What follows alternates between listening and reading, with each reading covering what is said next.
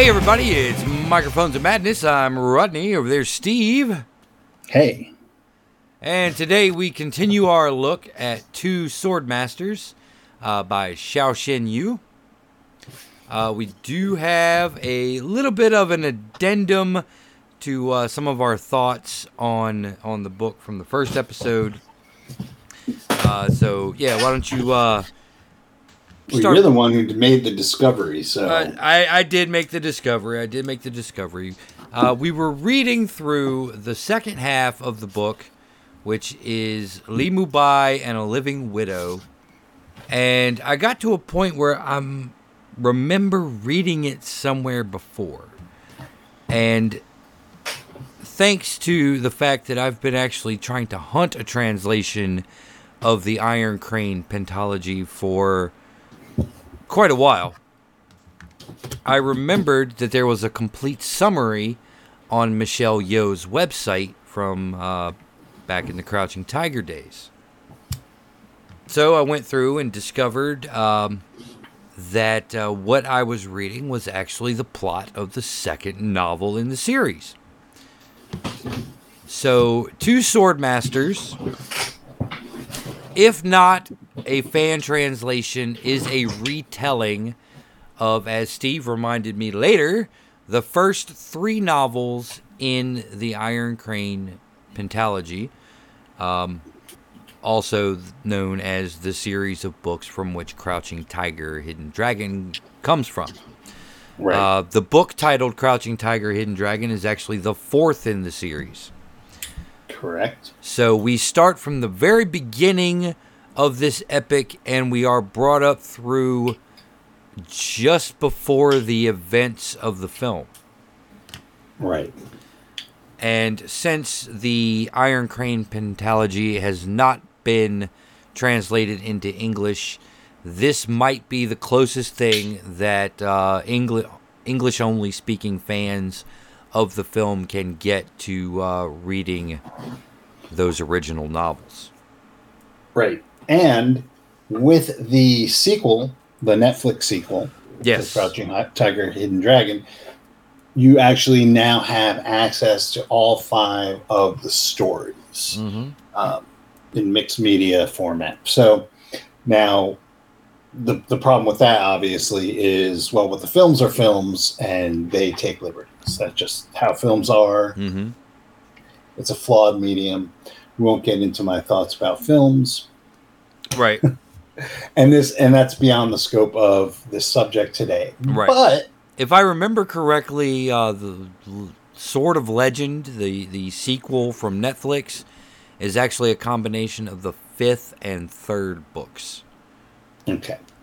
So they kind of draw from some of the material that's presented here in Two Sword Masters and from the book that hasn't been translated. I guess they must do it through flashbacks. Either that or they just blend some events together. Yeah, so like I said, films suck. Anyway, back to the matter at hand. So last time around, I had said that this was tantamount to fan fiction of the Iron Crane series. And in light of this new development, it is not fan fiction, but it's hard to say what it is because it's obviously...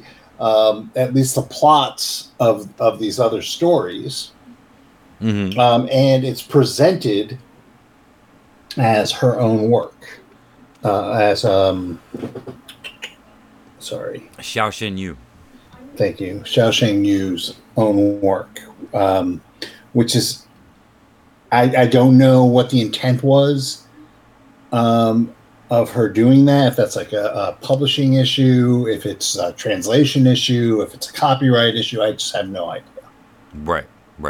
So, if we know intellectual property laws differ between China and here, so it's really hard to kind of say. Yeah, it is hard to say. So suffice it to say that if you don't speak or you don't read Chinese, obviously, speaking is a whole different thing. But if you don't read Chinese, this is probably the only way you're going to be able to experience these stories. Right. Until somebody gets a bright idea to do an official translation. Right. So take caveat emptor. Right. Now that all the disclaimers are out of the way, let's talk about the most tragic hero ever. I don't know if I'd say ever. I don't know. Li Mu Bai is pretty dang tragic. Yeah, well, Li Mu Bai made his own bed, and He did. That takes away some of the tragedy to me. To me, a tragedy implies a lack of control of your destiny, and these events happen to you, and there's nothing you can do about it. And Li Mu Bai certainly had ample opportunity to do a lot of things about it, but he chose not to. Right.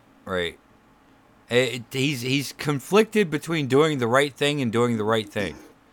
Right. So I wouldn't say he's the most tragic figure in literature, just because he does have a choice. Okay. And he just chooses to be miserable. All right. I will rescind. I will rescind the most tragic hero, and I will alter that to that guy whom disaster always seems to follow. It could be, but like a lot of his disaster is made by his own right. I guess that's part of it. I mean, you look at King Lear, and he makes some pretty shitty decisions that have consequences, right? Mm-hmm. You look at, but unlike Li Mu Bai, King Lear, like once he set the ball rolling, events happened, and it was beyond his control. Right. Same thing with Oedipus and Antigone and all that shit. Right. Li Mu Bai just keeps making his shit worse. Yeah, Li Mu Bai just keeps on he has the solution to his problems staring him in the face on multiple fronts, but he just can't help himself. So in case you haven't been paying attention, Li Mu Bai is Chow Yun-fat's character in Crouching Tiger, Hidden Dragon. So there's this tragic love story of these two people who were obviously in love but couldn't get with each other because she was promised to his best friend. That's like part of the backstory of Crouching Tiger, Hidden Dragon, right? Correct. This is the story of that love story. Right. This is the background of how that came to be and all of its twists and turns and mistakes upon mistakes of trying to make things better. That it almost gets downright comical. This romance and these just constant string of disasters. Well, even the disasters that have nothing to do with the romance are also like square on Li Mu Bai's shoulders. They say it right there. He's just arrogant. Yeah. And he can't escape his own arrogance. He has to be arrogant when everybody in the world, everybody he knows is telling him to calm down and be humble. Right. He can't help himself. He tries, and then somebody got to look at him sideways, and he's like, "Yo, are you looking at me sideways? Let's fight." It's interesting. But reading this, and you come to find out that the title "Crouching Tiger, Hidden Dragon" has absolutely nothing to do with Li Mu Bai.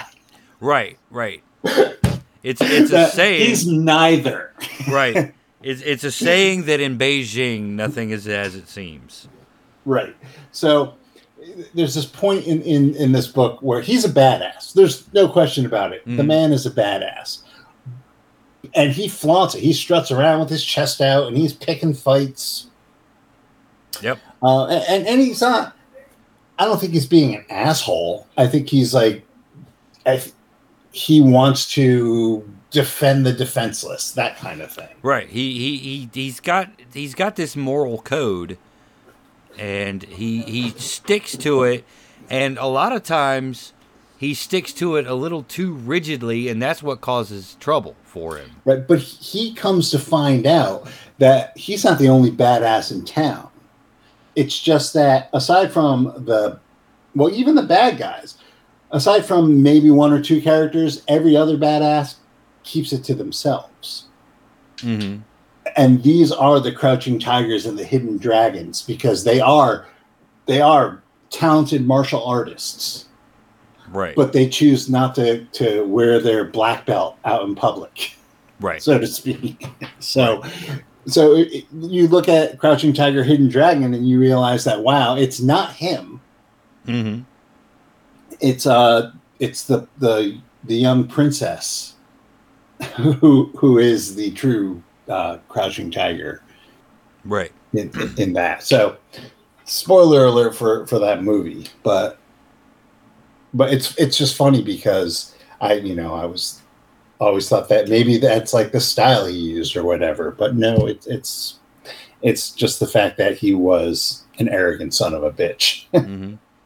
Well, he's also, don't get us wrong in examining Li Bu Bai's character.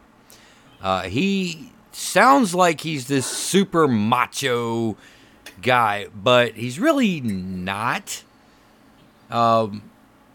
Many times it's discussed how thin and frail he is, and how he cries a lot, and he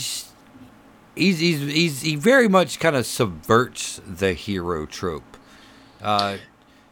Chiang Xiaoho from the first story, he's kind of like, a little bit more of that hero type material. Even though his entire life is revenge, and he questions that, Li Mu Bai is very much a person of honor and expectation and propriety. And he has very rigid senses of all three of these things. And Right. And a lot of times that is what really causes him trouble, in that he believes that there's a certain way to act, and that when confronted with certain situations, the way to act is this. But he is also impulsive. And it's his impulsiveness combined with this strict moral guideline is really both his saving grace and his downfall. It's a double-edged sword, which is interesting since that's the weapon that he uses, is a double-edged sword. Right. Whether that's intentional or not.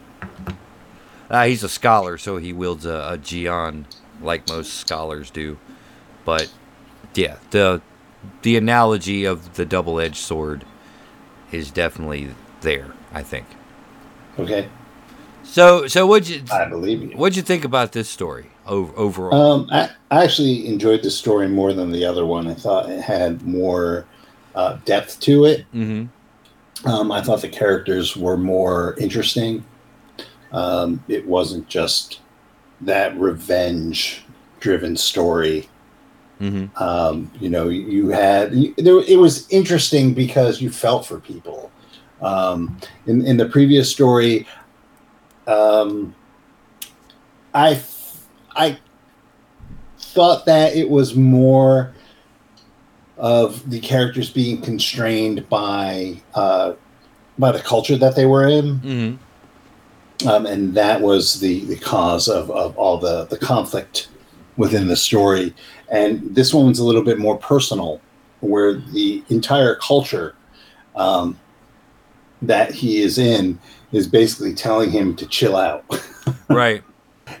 And he's stuck in this this past. Mm-hmm. So a little history that he is a Han, and it is past the fall of the Han, where they are ruled by the Manchurians, the Manchu, and the times are changing, and he's from the country and I think he's just very stuck in the old school ways, and the new the pardon the reference, but the cultural revolution of the new regime kind of passes him by. Well, we're actually in like the second stage of that kind of cultural revolution, where you had the Han culture, and what people among the Han would consider to be the high culture of Imperial China, into the occupation of the Yuan dynasty, the first Manchu dynasty, and now we're seeing a new emperor on the throne who is endeavoring to blend both cultures. Right. Regardless. But there are some old animosities going on, and Li Mubai, being from the country, being a scholar, he's exposed to all this kind of romantic hoo-ha, really, about what it means to be, a scholar and a martial artist and all this stuff. And he's kind of a man outside of time, even though he's a very young man. Right. Yeah, I'd say he's culturally retarded. Right. In the sense, not that there's something wrong with him, but that like he is just conservative to the point where his norms and his values are the values of a few generations back, as opposed to the current norms and values. Mm-hmm. Absolutely. Li Mubai, through a series of events, becomes probably the most famous martial artist in Beijing. Oh, because he's arrogant. Because he's arrogant. He's arrogant, but he rarely ever does he write checks with his mouth that his ass can't cash. That's true. But because he's arrogant, he becomes famous, and because he's famous, he becomes a target. Right. Where you have other martial artists who lay low. Let's talk about Fat Shi. Yes. Which was a very unfortunate name. Yes. The baker. SHIH. Mm-hmm. And if your eye glances over it really quickly, it looks like fat shit. Right. But Fat Shi was a baker, and he was also a martial arts master. But you don't come to find that out because he ain't going around bragging about it. Right. Oh, no. Don't get me wrong. I'm just a baker, dude. I like to watch people fight. Yeah. So, and the story is full of these crouching tigers. And hidden dragons. Right. He hooks up with a prostitute, who also knows martial arts. Right. Who is essentially his equal and opposite. Right. And that plays into the love triangle as well. There's like two love triangles kind of sort of going on here. Right. It's a Venn diagram of love triangles. Right. Where Li Mubai is in the center of both of them. Mm-hmm. Absolutely. Now, one thing that I did notice, particularly with this one, and it is lengthier than the first story because it's comprising two novels worth of plot here, that the houses and security companies of this time period operate a lot like fucking organized crime families. Yeah, they do. And well, it was the same in the last one as well. Mm-hmm. Very true. But you get a little bit more insight to it. You have certain houses that are aligned with other houses, and certain ones who are like in charge of specific areas, and they decide who they like and who they don't like and who they side with, and all this crazy intrigue going on. Right. And of course, the security companies all compete with each other. And one day they'll be a legitimate security company. The next day they'll be bandits to try to defame another security company. And then they'll blackmail somebody into paying their protection racket because, hey, look, The guys that you did hire, they're shit. We just beat those guys up. Yes. And there's definitely a lot of that. For a cut of this, for a cut of what you got here, we'll make sure it gets to where it's supposed to go, or I might just keep it for myself. I haven't decided. Just rob the Emperor, feeling cute, might return it later. Right. And then on top of this, you have the lone vagabonds as well. So at once you have martial arts and chivalry fantasy, almost a crime novel, and also almost a Western in some ways. Right. Well, the crime novel doesn't. Well, I guess it kind of does have a little bit in the first part of it, but mainly the second half of it is the crime novel. Right. And the first part is kind of like the lone swordsman kind of thing. Right.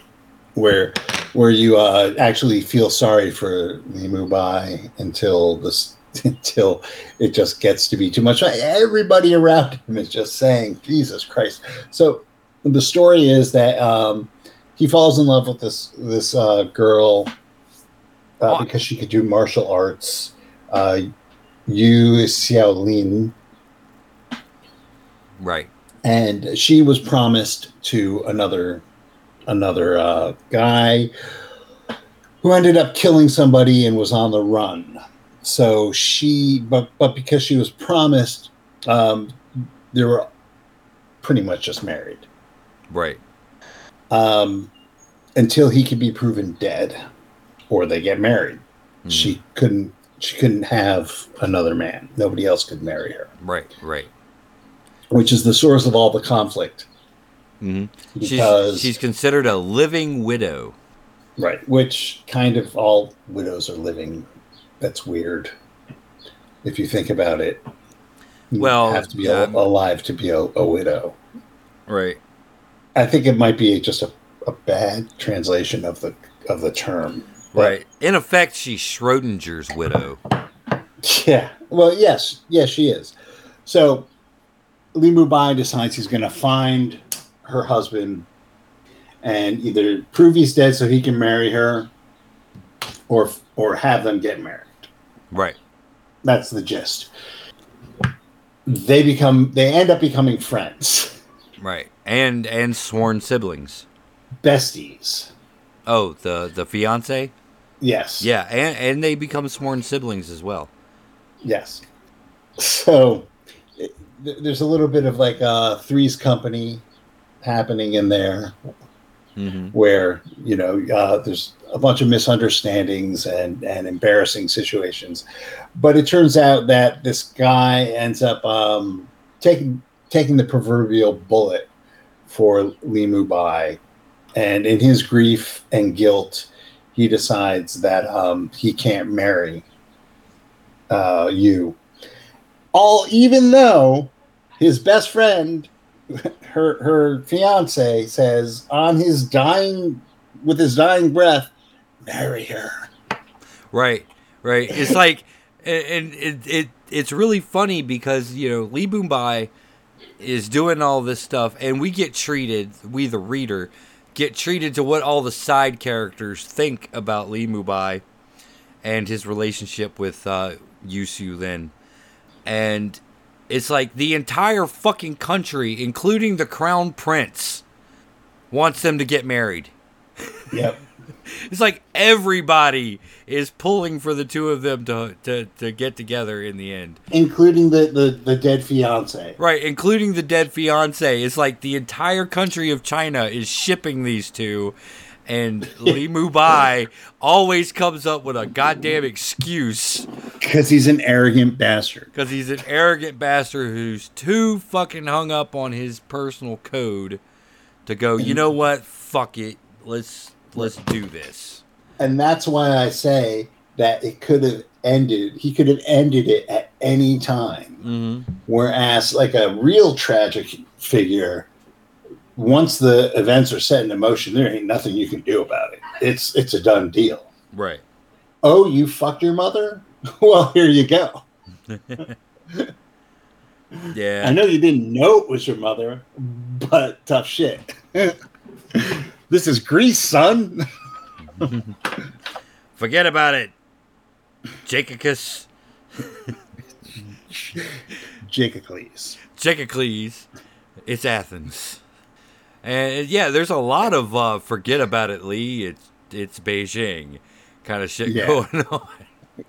There is, but the thing about Mumbai is he's just too into himself, too arrogant, too thick-headed to see the writing on the wall.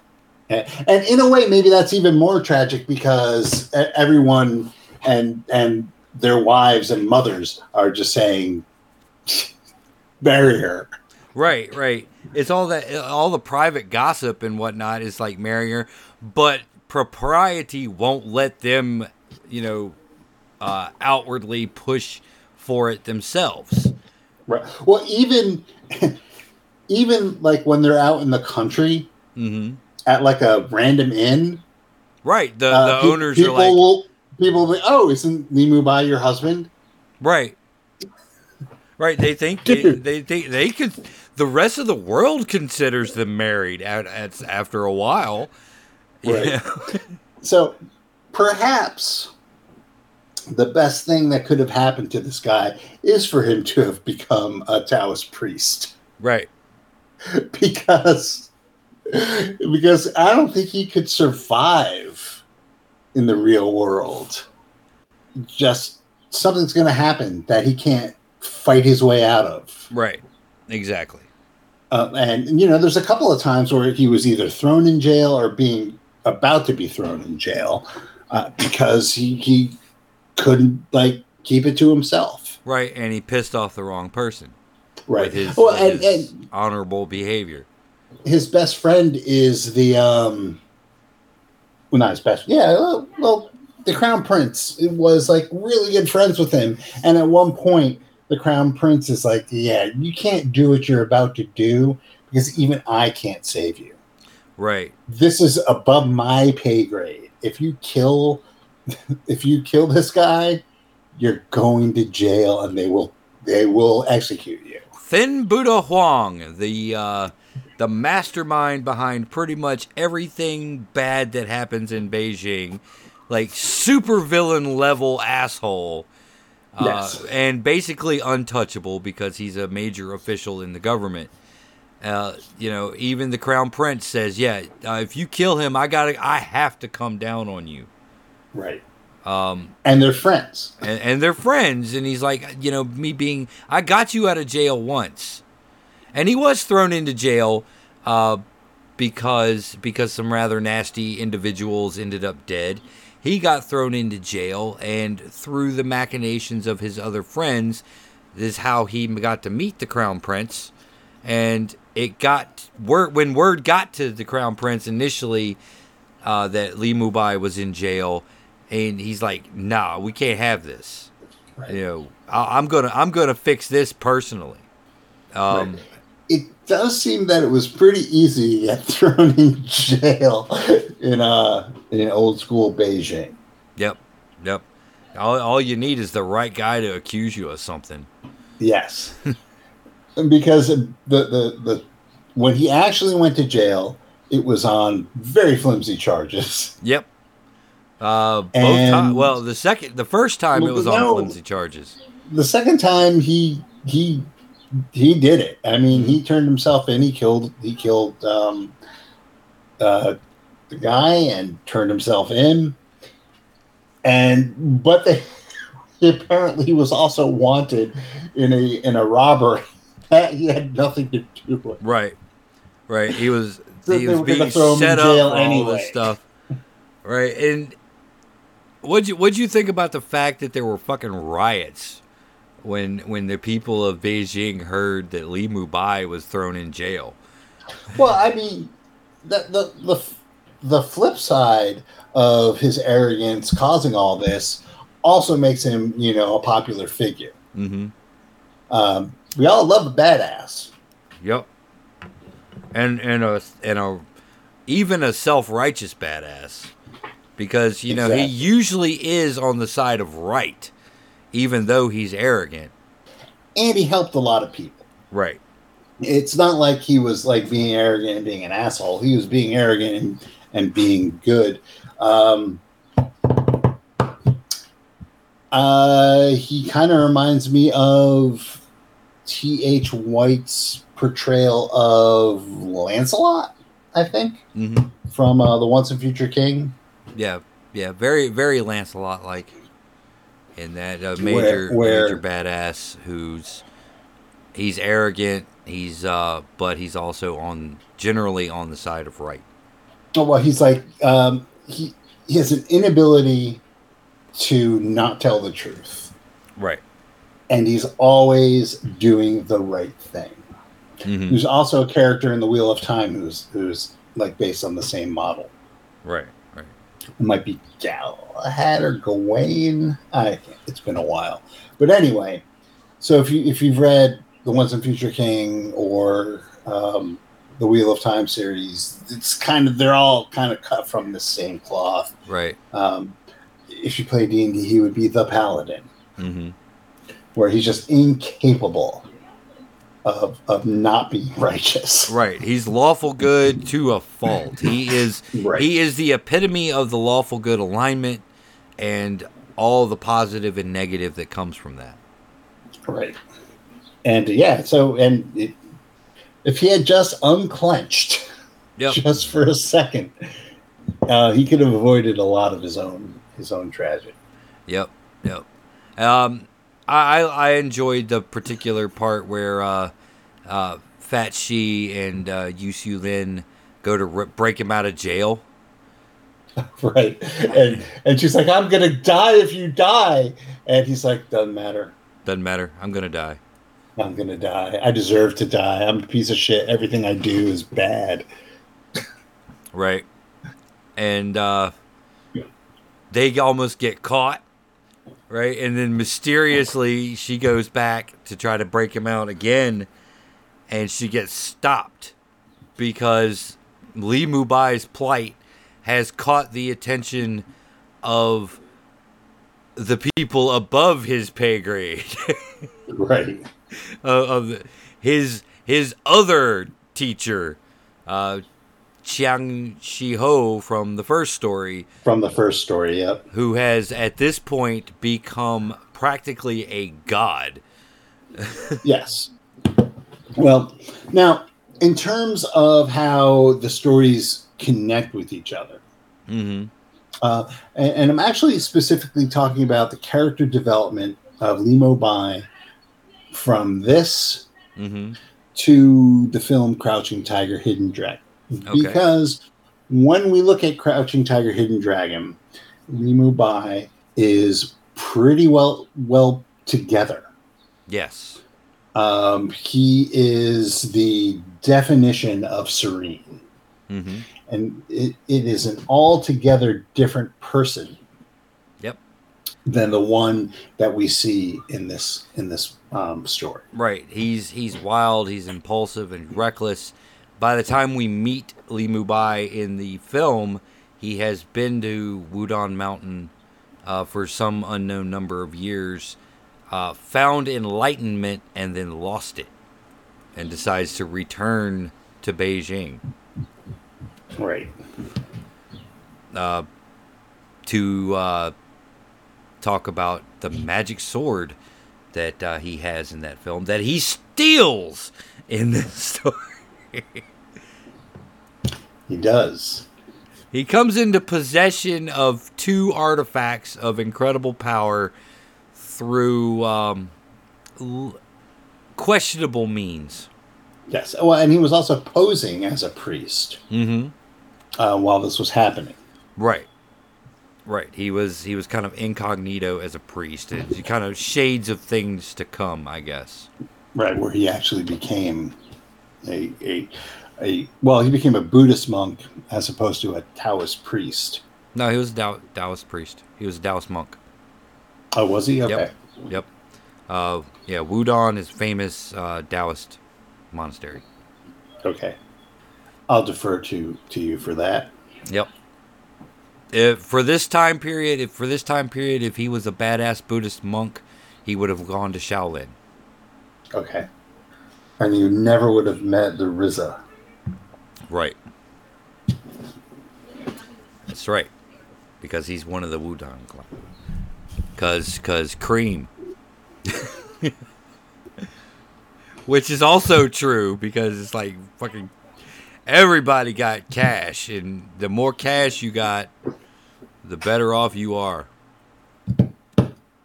But I also enjoy how he enters Beijing and through chance meets like the one guy who has the entire city wired. Right. Yeah. Good old Don Wei. But they were traveling prior. No, he wasn't traveling with him. My fault. They met at a roadside inn briefly, right. And he was just like, "Yeah, I'll look you up when I get to the big city." Right. And turns out he meets him again by accident, and it turns out that this dude has the whole city wired. He knows everybody. He is the guy, even though he doesn't have a shit ton of money.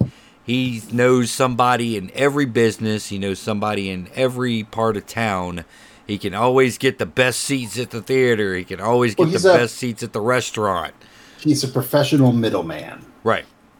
That's right. He knows he knows everything about what's going on in the city. I think at one point he hears about his love life, and he offers to get him a bride as well. He's like, "Yeah, I can get you hooked up. Don't worry. You know what? I could probably pull some strings, and you could marry Sue Lin." I cannot marry Sue Lin. Man, stop doing everything I touch turns to shit. Right, and that's a third of the book right there. Is that exact conversation with different people? Yeah, and I love when Chiang Shi-ho shows up, right, and he's just like, "You're getting married." Sure. To the fact where he breaks Li Mubai out of jail, breaks into the Crown Prince's personal chambers, and steals Li Mubai's father's sword right off his desk, and leaves it in Su Lin's house with a note that says, Li Mubai will return. ... Right. Well, and now he has, I guess, a vested interest in promoting their relationship, given his backstory. Mm-hmm. Oh yeah, which I think was a lot more tragic, by the way. Right. Because now that was a bunch of circumstances. Mm. Now, I'm not saying I enjoyed that story more. I'm just saying that, like, on the tragometer, right. That was a lot more tragic to me, because vendettas always like do that. Now, what was that one story about romance and vendettas that's really famous? Romeo and Juliet? That'd be the one. Yeah. Now, we also get to see Yu Su Lin. She is no slouch herself. She develops a lot over the story, from a shy country girl who happens to know martial arts to the leader of a security company and a legendary hero in her own right. Right. Yes. And I think where the first half of this story, focuses more on Li Mubai, and the second half definitely focuses more on her. Mm-hmm. And it's more of her story than his. Right. He is actually in the second half. He's pretty incidental. He spends most of it either in jail or in the South off camera, and then even when he's there, he's not there. Right. He's in the shadows. He's Batman looking out. Yeah, he's looking out. Whereas it's her story, it's her growth, her development. She actively goes out to become better at martial arts. Mm-hmm. she takes the foundation of the knowledge that she has from Li Mubai and her father, and really pushes herself to learn how to do things like use darts. Her night leaps. Yep. The night leaping. This is true. And, and she gets embroiled into some intrigue that's tied up with the death of her own father, with some notorious bandits who are also Li Mubai's enemies, and they're looking for him, and she's got a family grudge to settle, and she gets pulled into this grudge. She willingly, participates because she knows all the full story. But then she gets her chance, but instead of it being just a grudge, it's kind of a mission where a young girl gets kidnapped and threatened to be sold, and she's like, "No, we can't have that." Well, she's got a couple of things there. She's got the kidnapping of this young girl who she's trying to find. She has the territory and the involvement of the same bandits or security company that killed her father. And and somehow involved in all this are the monks that are counter to Li Mubai. Right. And so she has like 3 really good reasons to be doing what she's doing. And it's almost unfortunate that Li Mubai is his presence is there. Not that he's there as a character very much, but his presence is there, overshadowing her and driving her on, because I don't really think that needed to be there. No, it didn't really need to be. You needed to have like a resolution to his story. But she had enough motivation on her own to not have, and my boyfriend. You know what I'm saying? Right. Yeah, I got you. And the missing pearls. She gets involved in that mystery as well. Well, right, and that's part of the kidnapping. Everything is very well intertwined.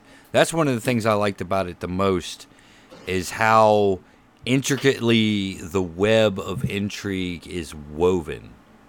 Yes. And if you're a fan of that kind of plot, then I think you'll love this book. Yeah, no, it's a really good story.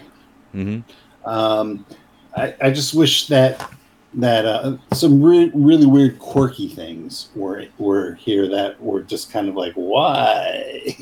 Like a lot of people who were under pseudonyms had their names and then the translations in parentheses. Right. So you have Li Mubai, and it just says Li Mubai, right? Right. That's a character. But then you have like people like Feng Ti, and it'll be like 7. Right.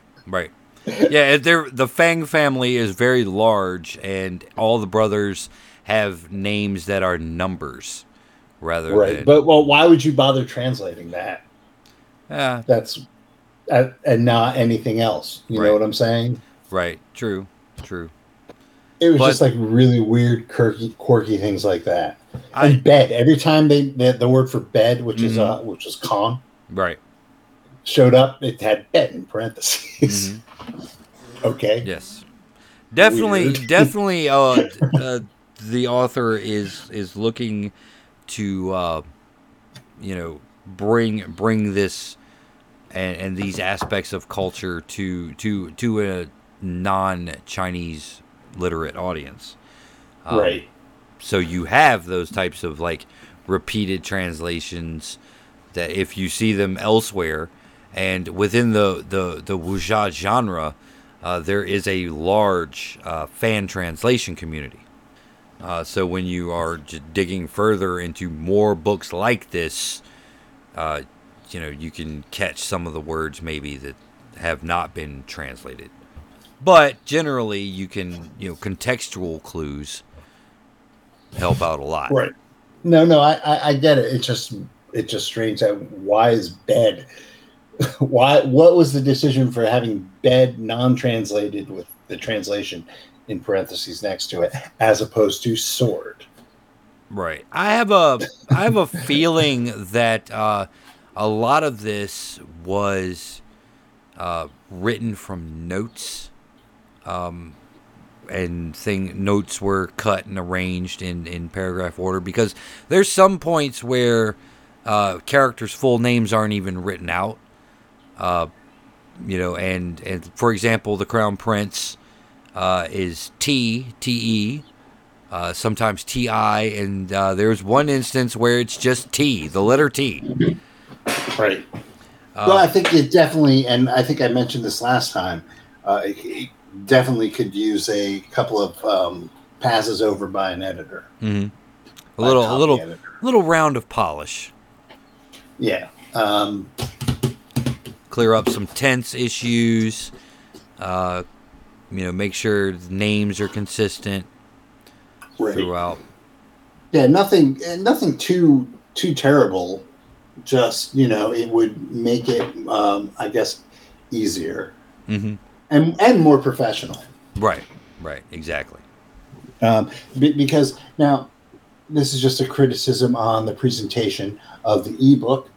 Once again, I have not looked at the hardcover, but it does seem that it's put together a little amateurishly. In a show where we read a lot of self-published stuff, which in books that tend to have typos and stuff like that, this is cut above. Mm-hmm. Absolutely. So and part of it obviously is because the woman who wrote it, English is not her first language. Correct. Which is why an editor would have been, something even more useful than, let's say, someone who wrote a Cthulhu story and speaks English as their first language, but just needed, who maybe got their friends to give it a read over. Correct. So, you know what I'm talking about. Yes. So, I got a little something, a little snake in my throat. Yep. So there you have it, ladies and gentlemen. That's the second half of Two Sword Masters, Li Mubai and the Living Widow. Definitely check it out. We'll have the link in the description again. Enjoy it. And once again, it's probably the closest thing you're going to get to an English version of the Iron Crane Pentalogy, until somebody gets the bright idea to do a translation. So definitely check it out if you're into the genre of wuxia, if you're into Crouching Tiger, Hidden Dragon, you love those films.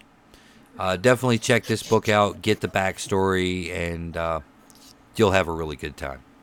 Yeah, and while you're at it, keep 30 luck points. And we'll see you next time.